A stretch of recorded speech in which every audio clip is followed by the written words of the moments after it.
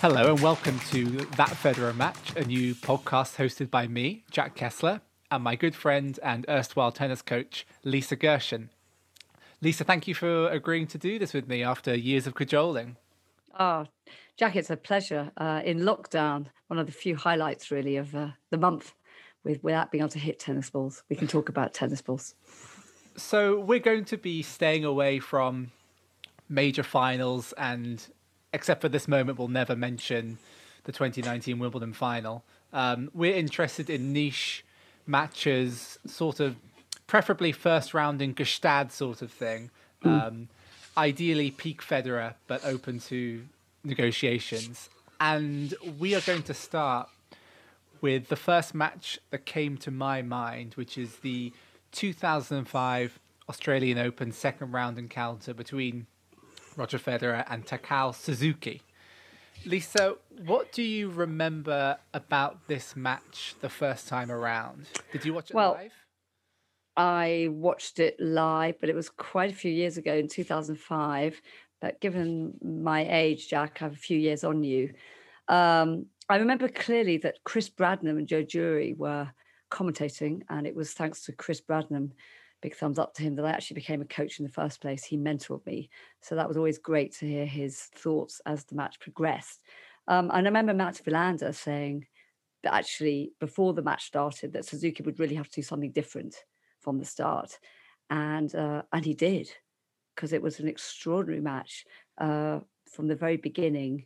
I mean, let's put it in context. Federer's number one, I think, in the world, and Suzuki's 203, 202 places behind him. But he played the match of his life from the very beginning. And I think he'd rarely played at that level before. So that's why this is an extraordinary match. It's a remarkable match. But a couple of points, really, I suppose, that intrigued me from the very beginning. That the big thumbs up with Federer with my coaching hat on is that he showed respect from the beginning to a man that he should have beaten quite comfortably on paper. But when the match began, it was a different person out there. It was somebody asking questions, constantly chipping and charging, moving in.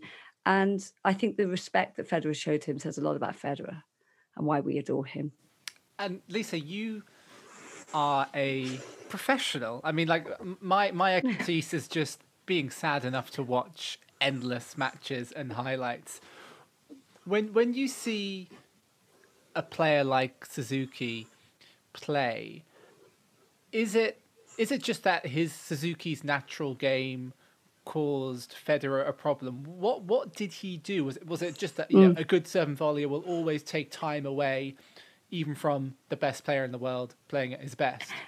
I think that's absolutely right. I mean, I think what Suzuki did was enjoy himself. I mean, that was his face says a lot. He enjoyed the challenge. Yes, he executed his game, and he didn't stop moving forwards. I think sometimes players can have the right tactical intent. They make a mistake, and you don't see them do it again because they've been passed or they've been wrong-footed, and so they stop moving forwards and sticking to their game plan just because they've missed something. And Suzuki just didn't do that. Suzuki immediately kept going forward. The difference was that when he didn't hit the perfect length or the perfect pace, he was punished. Federer passed him. In effect, he sometimes had to hit two first serves to get into the point, but he did. And it was the fact that he continually did it right the way through the sets. You kept thinking, when's he going to have a wobble? I remember watching it thinking, oh, come on, this level, it has to change at some stage. And Suzuki worked out how to use his slice backhand approach deep into Federer's backhand side and kept doing it. It was a great match to watch. You mentioned Suzuki was 203 in the world at the time. I'm pleased you said that because I have the same number. That makes me feel better. I looked on the what the ATP website would have to say about Suzuki today, and it speaks volumes, I think. So, first of all, he's 5'9", so for any tennis player, let alone a serve and volleyer, you'd think that maybe at 5'9" and weighing not much, he'd be a scrappy retriever. Not a chance. It notes that he's from Sapporo, Japan. Interestingly, it says he plays right-handed, unknown backhand. So the ATP even now don't know whether he plays single-handed or double-hander. We can confirm it's a lovely single-hander. It And I is. just wanted to also sort of, where would you place Federer at this time? So this is January 2005. This is really sort of nearly slap bang in the middle of peak Federer, capital P, capital F. So he's number one Yeah. by a very long way. He won in 2004 the Australian But Open, Wimbledon, US Open, Dubai, Indian Wells, Hamburg, Canada, Thailand, and the Tennis Masters Cup, where he was so ahead of the rest of the field that the ATP actually filmed a TV show called Facing Federer, where the other top 7 guys basically joke about how far ahead Federer is of the field. This is an I sort of liken it to the unipolar moment after the end of the Cold War, where it's the United States and no one else.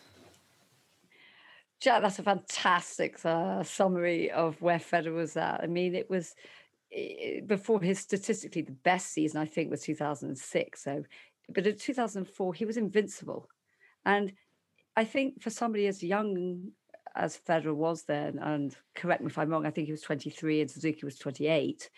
For somebody who was so relatively young, it was the variety of shots he had in his armory. He could do anything. And I think what impressed me watching the match, and I remember, was his choice of shots under pressure and in split decisive moments. I don't remember the stats, but I know there were quite a few more winners to unforced errors. I think it was like 40 winners to Suzuki's 25.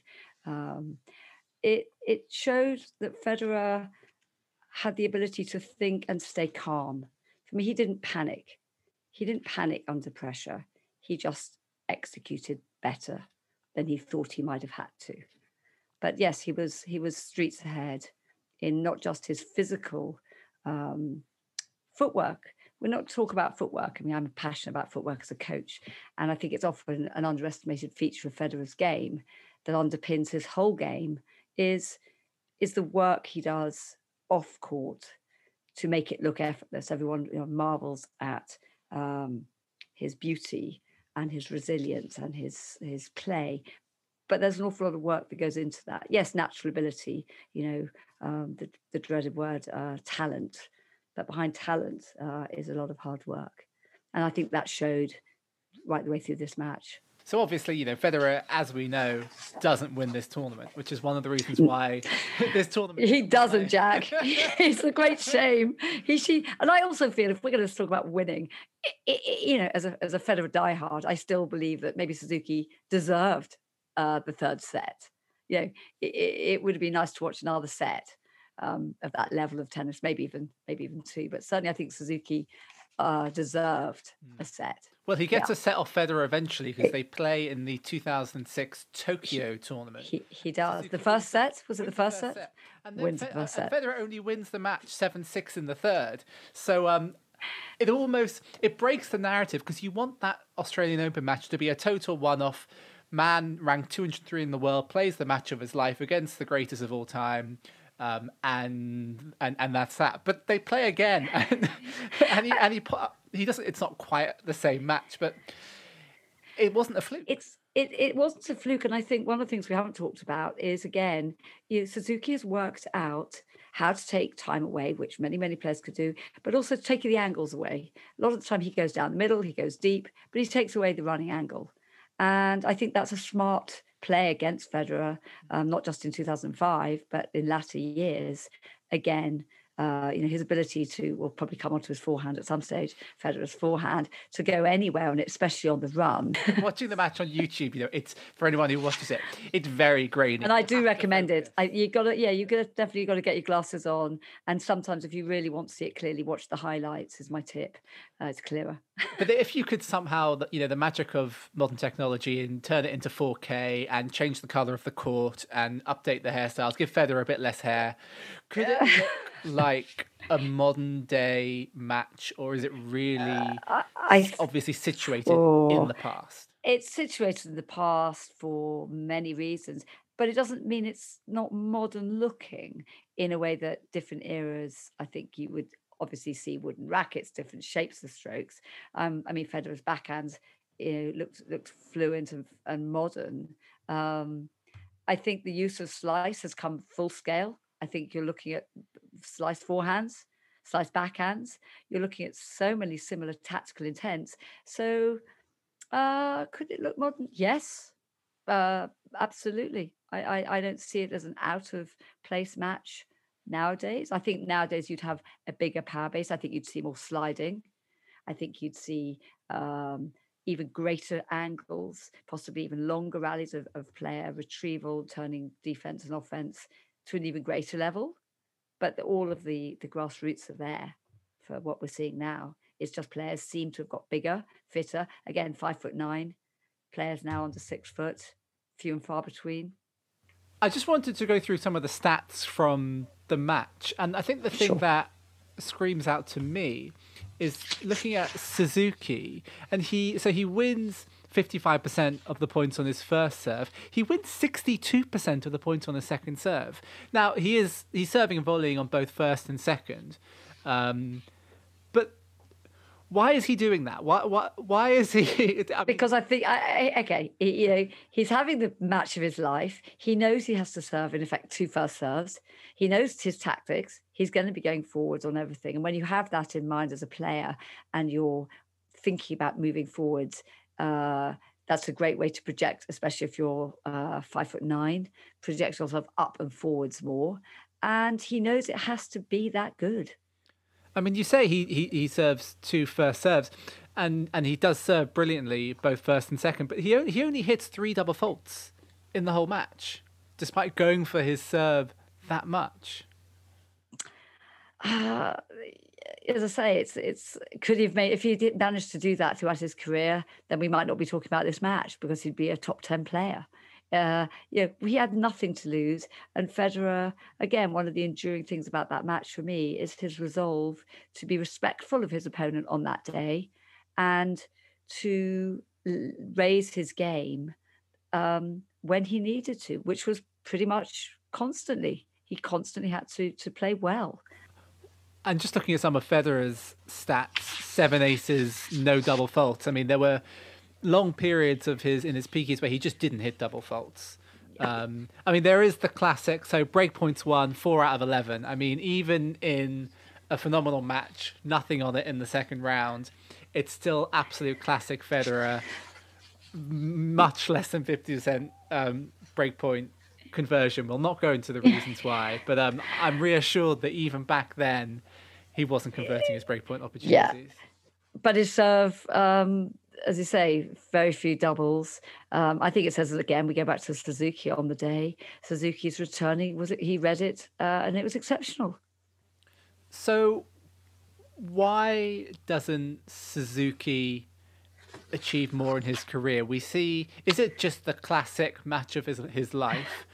You look at the Suzuki, a really good first serve, obviously tremendous volleys, pretty athletic. He doesn't have the world's greatest topspin backhand, but can maneuver it really beautifully with the slice, loves the slice lob. Why doesn't he crack the top 100? I don't know, Joe. That's a great question. I think that some players will have given him more difficulties with bigger kick, bigger topspin. We know that Federer, has less of that single-handed backhand, not the heaviest of topspin forehands because of his grip and natural swing shape, and that suited Suzuki's game.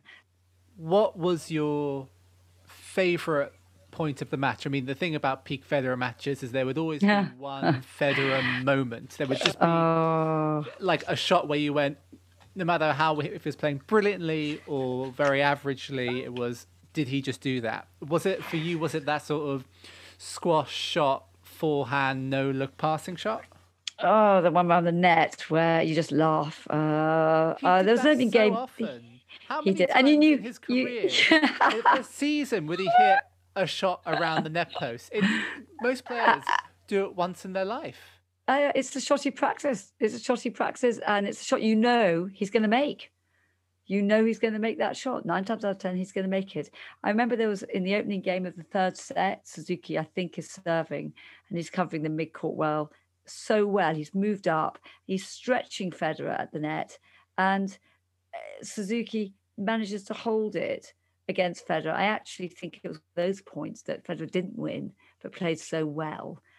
He stretched Suzuki on points. I can't give you an exact point, Jack, but I can say that for me, his choice of shot and the speed of the execution, the bravery to keep going for the passing shots and make most of them against a player who was volleying out of his skin, covering the court wonderfully, very crisp volleys. And he never panicked. I'm going to come back to that point. He didn't panic. So he was love 30 down on the odd game. It could have been a break. It could have been a mini crisis. Didn't panic, pulled it back, held his nerve. When did you first realize that this match was going to be extraordinary, that it could be the sort of match that 16 years on you and I would talk about and other people might even be interested in listening to? That's a great question, Jack. Wow. I think you have to go to the first set.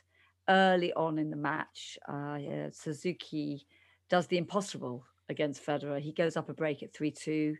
And I think at that moment you realize that this is going to be something special from a man, as I say, who shouldn't be a breakup and is. And then Suzuki comes out to serve with the breakup and he hits double fault on his own serve, but he still has a point to hold his own serve. And there's an error from Federer on the way, and he's got a couple of points to hold serve and convert, but he doesn't. Federer hits some brilliantly executed passes. He wins that game, and then he breaks him straight back. The next game, he breaks him back. Well, I remember hitting he returns from Suzuki a serve that Suzuki's fastest serve of the match is 131 miles an hour, and Federer returns it to save the point and then to break Suzuki straight back. And I think it was at that point I pricked up my ears and started to watch more carefully. I mean, I think about that Suzuki match. I think about the Chris Bradnam commentary. I think about that match. I'm not going to say every week, because we've all got a lot on. But I think about it, every few months and is that the power of Federer and the power of fandom? Is that due to the quality of the match itself? It should be such an innocuous match, and Federer's played, well, he's hundreds, thousands. Thousands. Why is it so memorable? Because again, it's a lovely question, because it tells you that anybody on any given day, within the top 1,000, 500, 100 in the world, can keep up with a great player. The interesting bit is, of course, is for how long? Well, for one match is your answer. And so you marvel at the fact that a mere mortal like Suzuki can come along and ask questions and push maybe the too strong a word, but certainly rattle and hold his own in 3 tight sets. And I think that's what makes tennis exciting as a sport anyway, because anybody on their day can play well and perform well. But the joyous bit was that he stayed doing that nearly always in a match. Some of Federer's early round matches against players at Suzuki level or higher, they were relatively straightforward for Federer. And I think part of that, to get back to your question, was Suzuki's tactical intent to move forwards was smart. And I'm surprised more players didn't follow immediately after that match doing that. They didn't look at that match maybe as often as we've looked at it. So Federer is playing with that famous red and white paint job on the racket, the Wilson N61 Tour 90. The internet reliably informs me, and he used it between just before Wimbledon in 2004 and the end of 2006. And whenever I see that racket in YouTube highlights, which is really quite frequently, I feel safe that the he's basically going to be brilliant. He's going to win every match bar the odd French Open final, a few matches to Nalbandian maybe, but ultimately you are in safe hands. The question that comes out from that little reverie is, why is his forehand so good? In that era, in that period, what are the qualities that basically make it, the best forehand the world has ever seen? Well, where to begin, Jack?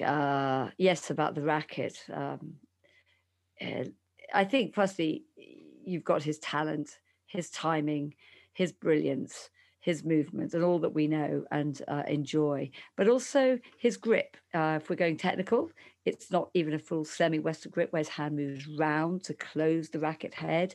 It's slightly more Eastern. So that allows him to pronate through his take back, and it gives you a sort of whipping action, an acceleration through the ball. His load, if you look at Federer and you marvel at how he generates pace and power, a lot of it comes from the lower body first, and then with his left arm beautifully straight out to the side, he's got space to make that swing shape, so that the longer, if you like, the swing, the long levers, the further away he can create that whip that comes from the legs up through his body. And his wrist comes in last, add in a shoulder rotation and a flick of the wrist at the end, and the swing comes after that. It's poetry in motion when it's all fitted together. And most people can't do that because they're not strong enough and they haven't done enough hours on court to make that timing effective on any ball coming to them. I mean, Federer could hit his forehand off any ball coming to him and then make the decision on which would be the best choice. I guess my next question is to take it from the other side of things, which is, he was even at his peak, he was a great shanker of the ball. You would watch matches where he would be utterly brilliant, but there would be, half a dozen times where the ball would go off the frame into the stands. Is that just because he was playing with a small racket? Is that the racket had partly the small racket, partly because of the nature of that sort of shot where the timing through the entire swing has to be, pinpoint accuracy, or you get shank. There's very little margin for error with a racket head size of 90, as opposed to a more modern racket, 95, 97, 100. It's a thing of beauty, and if the timing isn't quite there, it's going to miss by quite a lot. And what about the Federer backhand? It was obviously the shot throughout. It was the weak shot. I say weak, obviously, relative to an unbelievable serve and forehand, volley, movement, etc. But it was the weaker wing throughout that period. And really, whenever it went on that side, particularly in a big point, you did wince a little because you were like, I wish that ball was on his forehand side. To what extent was it a weakness, and to what extent was, if you put that that backhand rather, in the armory of a player with a slightly dodgy, if you gave that backhand to Radek Stepanek, who had a lovely double-hander and a dodgy and seemingly technically deficient, very flat forehand, if you gave Stepanek Federer's single-handed backhand, are we waxing lyrical 10 years on about Radek Stepanek's backhand? Oh, possibly. I think I'd like to talk about Federer's backhand more, though. Just saying, I think a little bit harsh, Jack. I think one of the things as his career's progressed, his backhand's got better. I think he's trusted it more. I think if you look at the very early stages of his career, nothing to lose. He's not yet number one in the world. He's not yet arguably the greatest player of all time.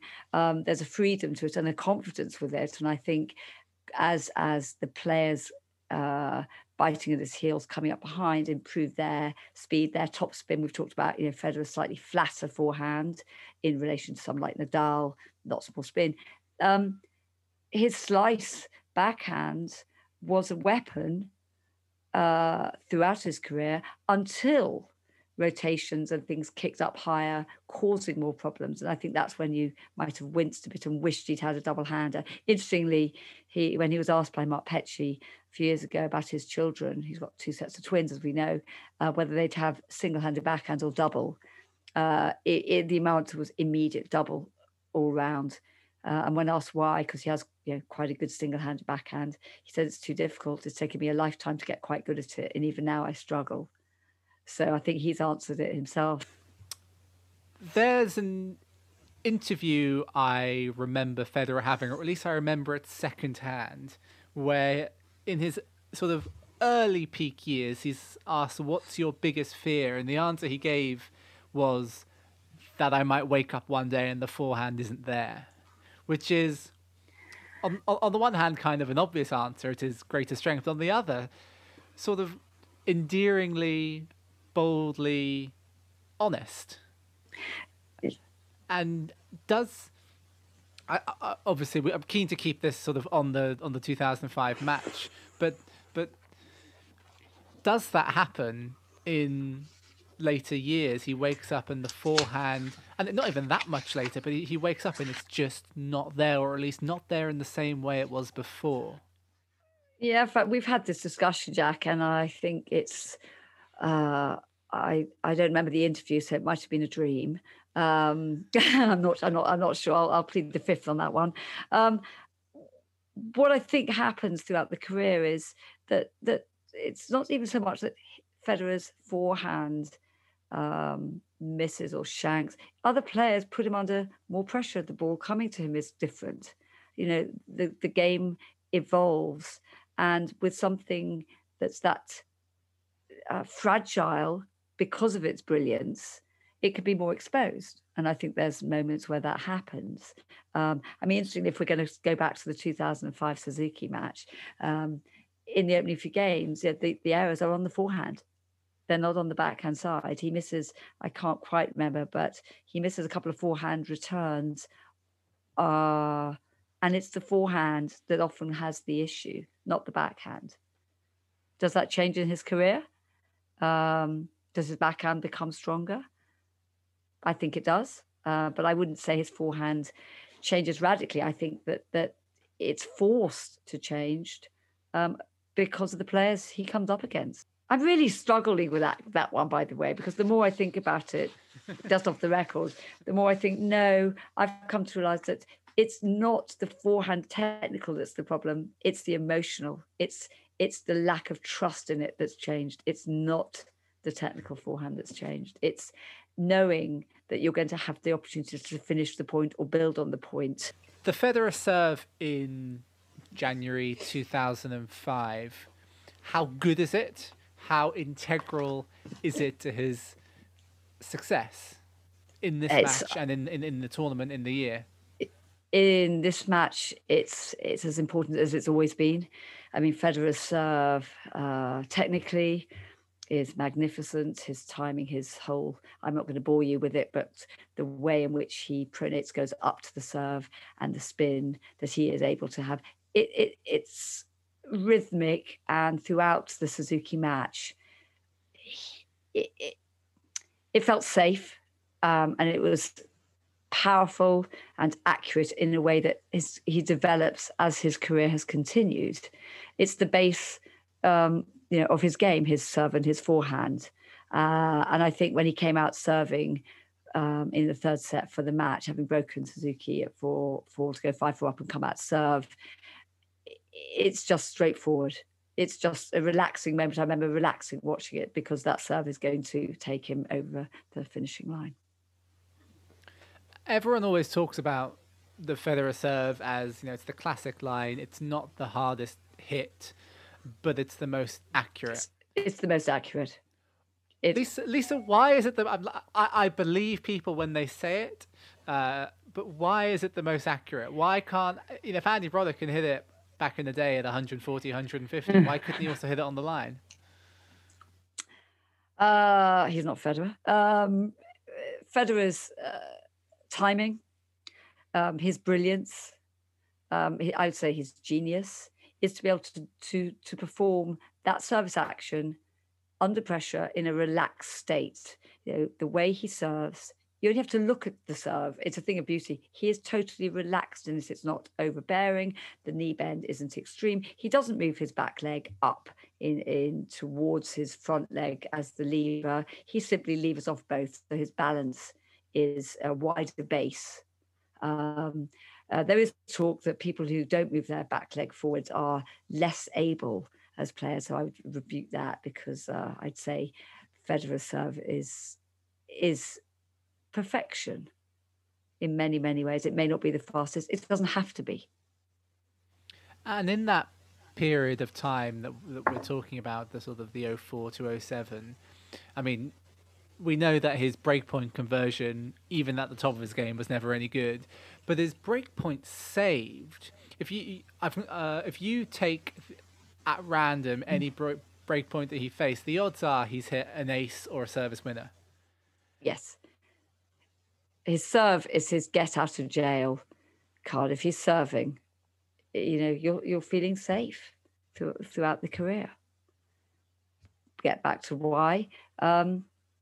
Because the timing is perfect. Federer's great skill at that time was he was the greatest defensive returner. So pre-Djokovic, you have everyone talks about Connors and Agassi as the great returners of their generations. And then Federer comes along, and Roddick knows all too well you'll hit a serve at 130, somewhere near the line, and Federer will chip it back onto the baseline, and you're at neutral when you really deserve not to be at neutral. Obviously, Suzuki as a serve and volleyer, to an extent, takes that away from Federer. Is that how successful is he in doing that? And is that an underused weapon that other players at that time should have employed? Don't let Federer, this is pre-Neo backhand RF 2.0, he's not going to smash a topspin backhand return at you. Are you letting him get away with hitting a high percentage return? Short answer. Short answer, yes. Sure, because it was a long question, so short answer. Short answer, yes. Suzuki's tactics and execution, importantly, were fantastic. Federer returned beautifully, but because Suzuki was coming forwards, it took away time, and it just kept giving Federer less time, a little bit more pressure, particularly on the backhand wing. And he pinned him back just enough to make Federer come up with something a bit more than if the server stayed back. Give Federer that chance, get back on level terms from the serve on the third shot, and then the server can't build as easily as somebody like Suzuki, who was brave. He was a brave heart. He just kept coming forward. What do you make of the Federer look? So I'm talking about that blue shirt with the quite low zip, displaying a lot of chest, and there's the white. Love it. Works for me, Jack. Works for me on every level. I think one of the things is, sorry, I can't interrupt you, but Federer never seemed to sweat much. Superhuman. Yes, his bandana would be soaked, but he still looked like he wasn't working too hard or trying too hard. And that's something that's what I've always marveled at. Is it his fitness level? Is it because he's Swiss? I don't know. Maybe somebody could let me know. But he never looks as if he's having to work or sweat too hard. Love the blue shirt. Did it for me, because I think back, the sweatiest man is obviously Nadal, and the sweatiest match is the 2009 Australian Open final. And Nadal sweats through that mostly black shirt within the first two games. Well, that'll teach you to wear black shirt in very hot weather, but yes. I mean, the sweating or lack thereof wasn't the reason that sort of brought me to Federer. What did you make of the look? So it was only in end of 2004 that he chopped off the ponytail, and I remember reading, I think it was in something like the Sunday Times magazine, but basically words to the effect of he chopped it off because he's more marketable as this is pre-man buns in Hackney. Like, he's more marketable as a man without a ponytail, effectively. And so he chops that off. He wins the Tennis Masters Cup in 04, and he's got this almost. I feel like he looks a bit like Mufasa in The Lion King, like that beautiful mane of hair, slightly too long because he keeps fiddling with it. Um, is this sort of, if it's peak Federer play, is it peak Federer look? Well, as I say, I think at the time the look was fitting. He was evolving into somebody who's always he's always liked clothes. He's always liked taking great interest in clothes, both on the court and off the court. I found it very attractive, but then I could talk about that every single year, different look, growing. The color suits him. I think the zip is perfect, Jack. I don't think it's too low. I don't think it could be. And as I say, it's a sort of uh, otherworldly. He's almost mythical status. He walks on with it with an aura about him that I think he's had from a very young era, with the ponytail, without the ponytail. He's grown into himself. I think we've watched him grow as a person, as a player. But I think the toolbox was always there. The dedication to work hard was always there. The desire, I mean, to desire still to be playing because he wants to play, because he says, he loves hitting tennis balls. When many of his contemporaries have obviously retired, Safran Ferreira, Xavier Malisse, they all stopped. And Federer's still here. When Federer was won the match, I think he beat Del Potro in the quarters of the '09 Australian, and he's interviewed by the great Jim Courier, and he talks about playing Roddick, who I think beat Djokovic in his quarterfinal, and how he was excited to be playing one of his contemporaries because he feels pretty old out there, and that is in 2009, which is a long time ago. It's a remark when you just stop and think about that for a minute. And yes, we've got the next generation of people coming through. He's gone through very many careers almost. He's had different hats, different lives, different outfits, different length shorts, different zips, different bandanas, different hair lengths, all of the above. And he's still here. You talk about fashion. Federer, I think he first met Anna Wintour in the summer of 2005.